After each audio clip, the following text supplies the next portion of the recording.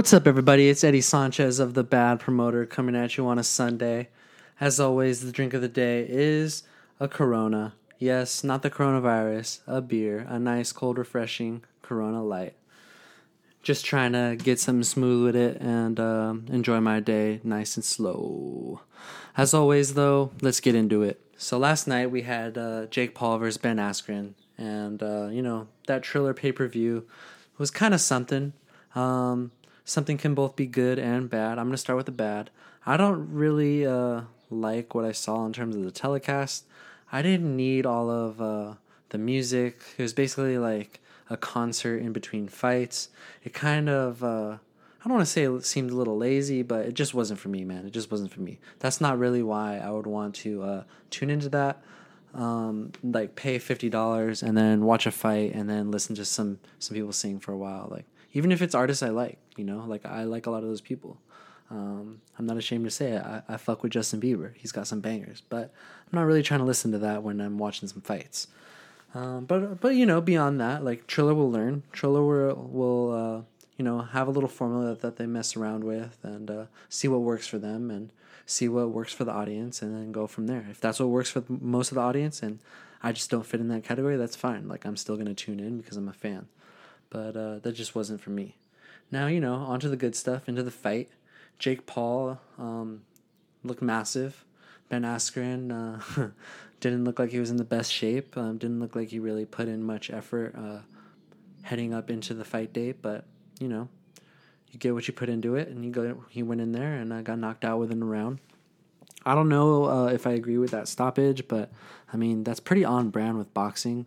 It seems like there's a lot of times where fights end because the ref wants to be err on the side of caution and just sees you maybe a little wobbly, maybe you're not answering correctly, maybe the focus isn't there when he's talking to you. Whatever the reason it is or whatever the excuse that they give, the fight ended last night. And that knockdown was pretty fucking nice, man. Like, it was a solid overhand right. I was really impressed with Jake Paul remaining poised. I feel like a lot of people assumed he would come in there and try to at least start the action early. He was very much, I don't want to say wary of Ben Askren's power, but he respected him, of course, because, that guy is a professional. He wanted to really see what he was going to come forward with. Worked him with the jab a little bit, moved around, tried to cut off the ring, did a good job. And then finally, when he wanted to unload that overhand right, he did. And knocked Ben Askren clean down, and it was nice. It was a good showing. I do want to see some better competition going forward. Maybe like a retired boxer at that point, or someone who's very, very young. This is the thing. So like, since he's fighting on pay-per-view, you need some sort of a name. So like under normal circumstances, you would suggest like maybe someone who's just a guy, like a professional only in the sense that he gets paid to go out there and essentially make the other guy look a little better. That's not the case. That's of what we're going to get most likely just because, he's on that pay-per-view level and they're going to need someone who is going to help sell the fight, someone who's going to spark some interest for the other people. So, I don't know. It's tough to say who that would be, but we definitely need some better competition, and we need someone who's at least retired, or maybe someone who is from the UFC or used to be from the UFC, but is known as more of a striker, because, of course, Ben Askren was a world-class wrestler. You can list all of his accomplishments. He was amazing, whatever, but, that's not boxing. So, we kind of need someone who's more known for that, like maybe a Nate Diaz. I know they've had some Twitter back and forth. Maybe a Conor McGregor, if we find out that he just isn't what he is in the UFC anymore, and he's just going to go out there and try to make as much money as possible before he's officially done. I don't know. We'll see, but we just need someone who's a little bit more of a step up in competition. And maybe he does that outside of the ring, he works very hard. He trains with elite guys. I think over time, like the stuff we're not going to see is where he's going to put in the most work, and we're going to see the improvement. And then when he steps up into the ring for these events, it's going to be against guys that are probably lesser than that, but will bring in more money. So, like, that makes sense. Like, we get it. That's just the way the industry works. You do the hard work outside of the ring, so that way the game day is the easy part. The game day is the fun part. That's where you make your money, and that's where you move on with your career. We had BJ Penn call him out. Honestly, I don't really want to see that. I respect it, though. Like, it seems like everyone's calling him out. I don't know if it's because they don't like him. I don't know if it's because they see dollar signs. Maybe it's a mix of both, but it's good for the sport of boxing. People are talking about it, and Tyson Fury agrees. He approves. He approves of Jake Paul. He mentioned that he believes that Jake Paul being in boxing and these other YouTubers being in boxing has been a good way to get eyes to the sport that normally wouldn't even look this direction. And I think he's completely correct. I think he is 1,000% correct. There's a lot of guys out there could really give two shits about boxing, but because they have some YouTuber that they follow, or even if they don't follow, they just kind of look at it and be like, I'll check that out, see what's good with that. That brings some more money to the sport. And of course, like on the undercard, we had Proga and Radchek. Like, that was a great fight. It was all right, but those are two guys that like could have used the exposure, and they capitalized and took advantage of it. Now Proga, after he won, he called out Adrian Broner. That would be a nice fight in terms of namesake, but I kind of want to see him jump back into the title mix. That division is a little bit of a mess at the moment. Not really, but I just see whatever happens out of the next fight or two between Jose Ramirez and Josh Taylor. I feel like they're both going to move up to 147. And if one of them or both of them don't move up, it's going to be because they're waiting for a Teofimo Lopez fight at 140. I don't think Progra is going to get that matchup with them too. He'll eventually get the title shot, of course, just by process of elimination and waiting his turn, but I don't think it'll be against those guys.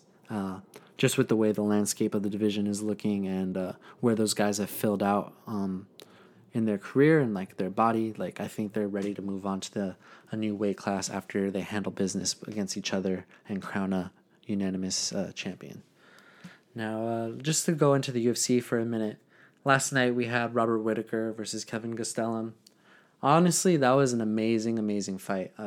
Robert Whitaker, like, he's a world-class guy. Like, I think just his personality outside of the cage, like how calm and collected and like nice of a guy he is, like it kind of, I don't want to say rubs me the wrong way, but I just don't really look at him as like, oh man, like that guy's gonna fucking kick some fucking ass, or like, but he's just a consummate professional, man. And he went out there and I don't want to say he dominated, but he asserted himself and took some of Kelvin's best punches, and he did a good job. He was mixing in some upper head kicks with some immediate rights.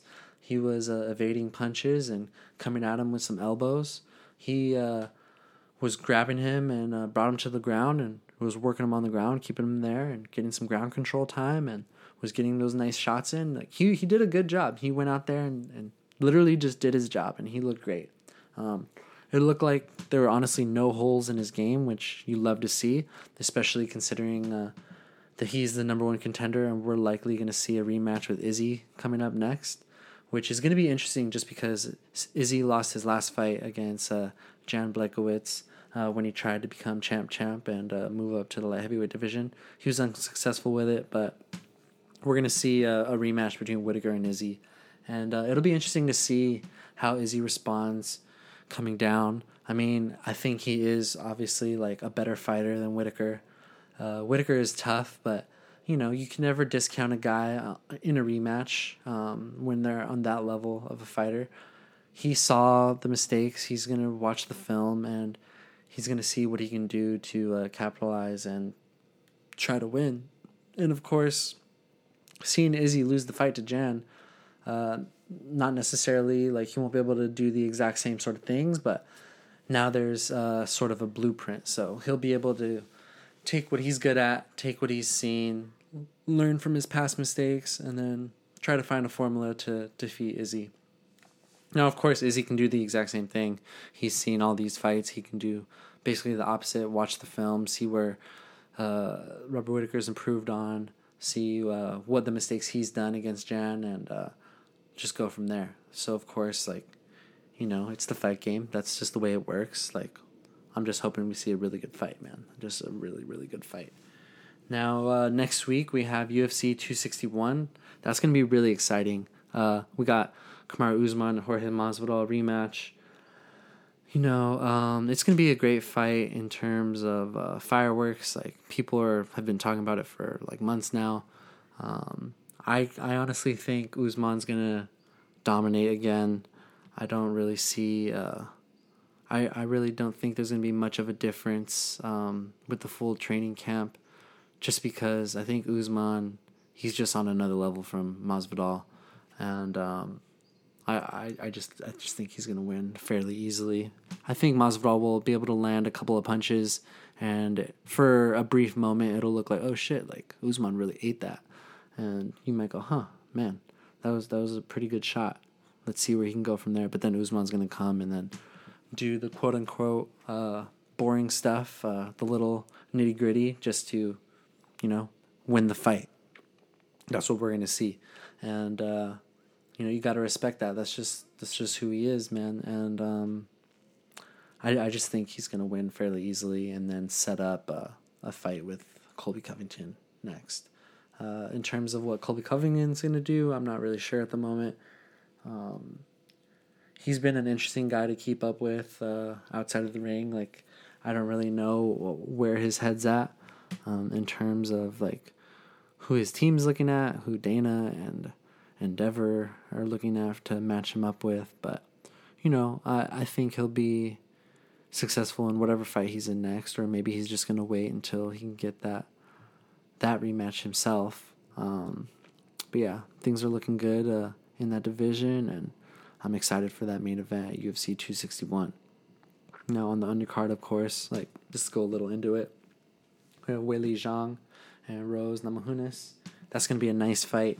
A lot of people are really picking Namajunas to win this fight. And, I mean, can you blame them? Like, she's a fucking badass. Like, she's a beast. Weili Zhang, she's obviously really, really talented, but I think a lot of people just see a little crack in the window for something to come through, and they look at Rose as someone who's kind of fearless, who's gonna come at you and eat some shit and then just try to put in some work from there. And I think people look at her as more of like the alpha fighter, and a lot of people are thinking that she's gonna win that fight. Personally, I want Weili to win. Of course, I know I mentioned this before, but I want her to rematch. I mean, not rematch. I want her to fight Shevchenko. I want them to meet each other. I know they're not in the same weight class, but, you know, they're going to make it work at some point if they want to and if the UFC allows it. And, of course, Shevchenko's also on this undercard. She's the fight immediately before Jessica Andrade. I think Valentina is going to dominate that fight. Andrade is a very talented fighter. She's a badass, but Shevchenko, I think, is just on another level from her. And I truly hope that Weili and Shevchenko win their fights and set us up with a super fight to lead a UFC pay-per-view. Like, I think that would be fucking awesome. And, you know, we need more of these high-profile events where the baddest women on the planet face off against each other. So, you know, if they do their part next week, set themselves up nicely, win those fights, you know, do the little talking outside of technically inside of the ring, but outside of the fight, to the fans, get them pumped up. I think we can set ourselves up for a really nice fight between the two women, and I think that'll be fucking awesome. You know, back to boxing for a minute. We have some nice fights scheduled for PBC boxing. You know, they, you know, sometimes it's funny. They like kind of go quiet for a little bit, and then all of a sudden they just hit you with a hammer, and they're like, okay, boom, we're laying you down with this schedule. So Jamal Charlo is facing Juan Mancias Montiel June 19th. That should be a decent fight. Mancias Montiel, like he's a nice fighter, very talented. Classic Mexican. Will come at you head down, throw the hooks, try to hit you in the body. He'll eat a punch, eat a second one, just so he can land that first one. So it'll be an exciting fight for as long as it lasts with Jamal Charlo, but I'm fully expecting Jamal to win that fight. I think he's just on another level or two ahead of Juan Mancias. Personally, it's not the fight I would prefer to see Jamal Charlo in. I would much rather see him face a guy like Demetrius Andrade, who actually fought yesterday as well against Liam Williams. Won a close fight, but it was a little more exciting than he has been in the past. He was mixing it up a little bit more, wasn't as risk averse, which was appreciated. But I don't know, man. Obviously, we're not getting that fight next, and we probably won't ever get that fight just because Jamal Charlo and PBC, they're going to steer clear and go for the big money fights. And obviously, the big money fight is an eventual fight with either Benavidez or Canelo Alvarez. Now, speaking of Benavidez, he's going to come back in August at the end of the month on the 28th, and he's going to fight for a WBC eliminator. So, I mean, he's fully expected to win that fight, and he won't likely be. He will be the number one contender for the WBC. At that point, we will have had Canelo fighting Billy Joe Saunders. He'll be less than a few days away from, I'm assuming, will be Caleb Plant to become undisputed. At that point, WBC and honestly the other sanctioning bodies, they'll have to fight with each other to see who's up next in the totem pole for fighting mandatories. I don't really see WBC being successful with that argument just because Canelo fought Anvi Yildirim. But, I mean, I hope they are because a Benavidez fight would be really fucking nice. If they aren't successful in getting that done, then, I mean, that opens the door perfectly for a Charlo versus Benavidez fight. I mean, like I said, though, like just the way the industry moves, politics, boxing, so on and so forth, I don't see that happening just because why would PBC want to put them against each other when you can have both of them potentially fight a Canelo Alvarez? So I just don't see it happening. But, we can be surprised. For now, we have fights for both of them scheduled, and we have things to look forward to, and the schedule looks pretty nice. Now, in terms of what else the PBC has going on, they have Gervonta Davis also returning to a pay-per-view in June 26 against Mario Barrios. That should be an okay fight. I'm not really too excited. I mean, there's just so many other fights that Gervonta could take place in, and honestly are much more exciting. So, whatever. Obviously, we'd much rather see him face like a Ryan Garcia, Devin Haney, a Lomachenko, Teofimo Lopez. Obviously, there's a lot of reasons why those fights aren't considered / aren't happening / probably won't happen for a while, if at all. Whatever, man. It's going to be an okay fight. Like, Gervonta will look good. His fans will be on Twitter talking about how great he is. I like him, of course, but I'm just getting a little tired of it. Like, there's so much potential in the lightweight division, and, we're kind of wasting these guys. I know they're very young, and we'll eventually, get these sort of fights, but it's just a little disappointing, man. I'm, as a fan, you just don't want to see that. Now, moving on to Jamal Charlo's brother, Jermell. He's going to fight July 17th against Brian Castano. We're finally got it on the schedule. We knew it was going to happen because we saw Castano defeat Patrick Teixeira. Jermell Charlo has 3 belts. Castano has 1. They're going to fight each other, and we're going to have an undisputed champion. Man, this is going to be a nice fight. And honestly, I think it's going to be a little closer than a lot of people think. I know the smart people within boxing look at Castano as someone who's very fucking tough. Might not be the most technically skilled, but he knows what he's doing in the trenches, and he's good at his movement, and we're gonna be treated to a fantastic fight. Jermell's very exciting. He's tasted a loss before. Honestly, it was one that he didn't really deserve, but he knows what it feels like, and he's not going to let that happen again, and I fully expect him to be undisputed. And I know I've mentioned this in a previous podcast before, but I think immediately after that, we're going to see him move up to middleweight. And if Golovkin takes him, I think that fight will happen. If Golovkin's going to look for other things, then I think we're going to see him fight a Demetrius Andrade. I think PBC is fine with allowing Jermell to do the dirty work while Jermall fights for the big money, just because Jermell's already tasted a loss. He has shown less... how do I say this in a nice way? He's not as marketable as his brother for whatever reason, whether that's his personality, whether that's just his namesake. Jermall Charlo has just kind of gotten more credit than his brother, even though Jermell's had a better career in terms of accomplishments. So I think we'll see him fight Demetrius Andrade after that fight, if he is successful and becomes undisputed, and I'm looking forward to it, man. I'm really looking forward to it. Now, in terms of other stuff in the nearby divisions, Triple G, as we just mentioned, he's rumored to be facing Ryota Murata at the end of this year in December. Honestly, I'm a little disappointed with that rumor. I'm fine with a Murata fight, but why are we looking at December?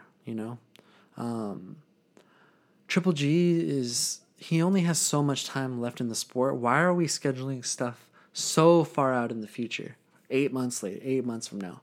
I don't think he would have a problem fighting Murata at any point. He could probably fight him right now. If they cross each other in the street, if they fought each other, he would probably win that fight without training. So why are we potentially scheduling that for the end of the year, 8 months down the line, when he's 39, about to be 40? I just don't understand it, man. I get the whole DAZN wants to move into the Japanese market, but I don't understand why we have to wait that long for that potential fight. Yeah, if that's such a problem, then just go back to the Munguia business.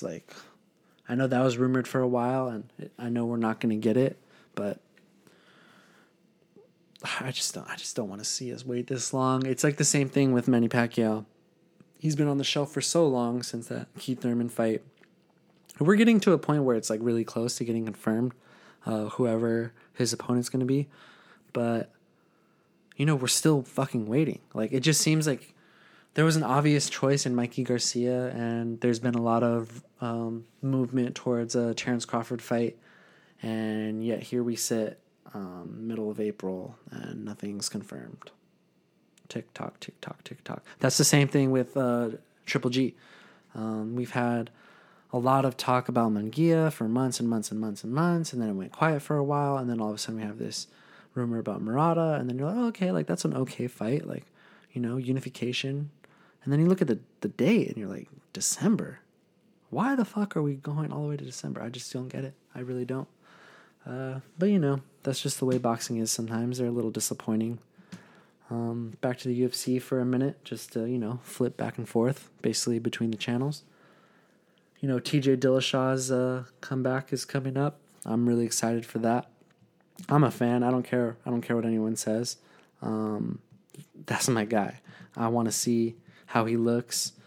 Corey Sandhagen, of course, world fucking class, and I'm looking forward to it. I'm really looking forward to it. Smart money would probably be on Sandhagen just because Dillashaw's been on the couch for 2 years. Of course, not literally. He's been training himself, but I don't know, man. We have a little ways to go. That's in May 8th. We have some good fights in between then, but that's one that I'm looking forward to after UFC 261.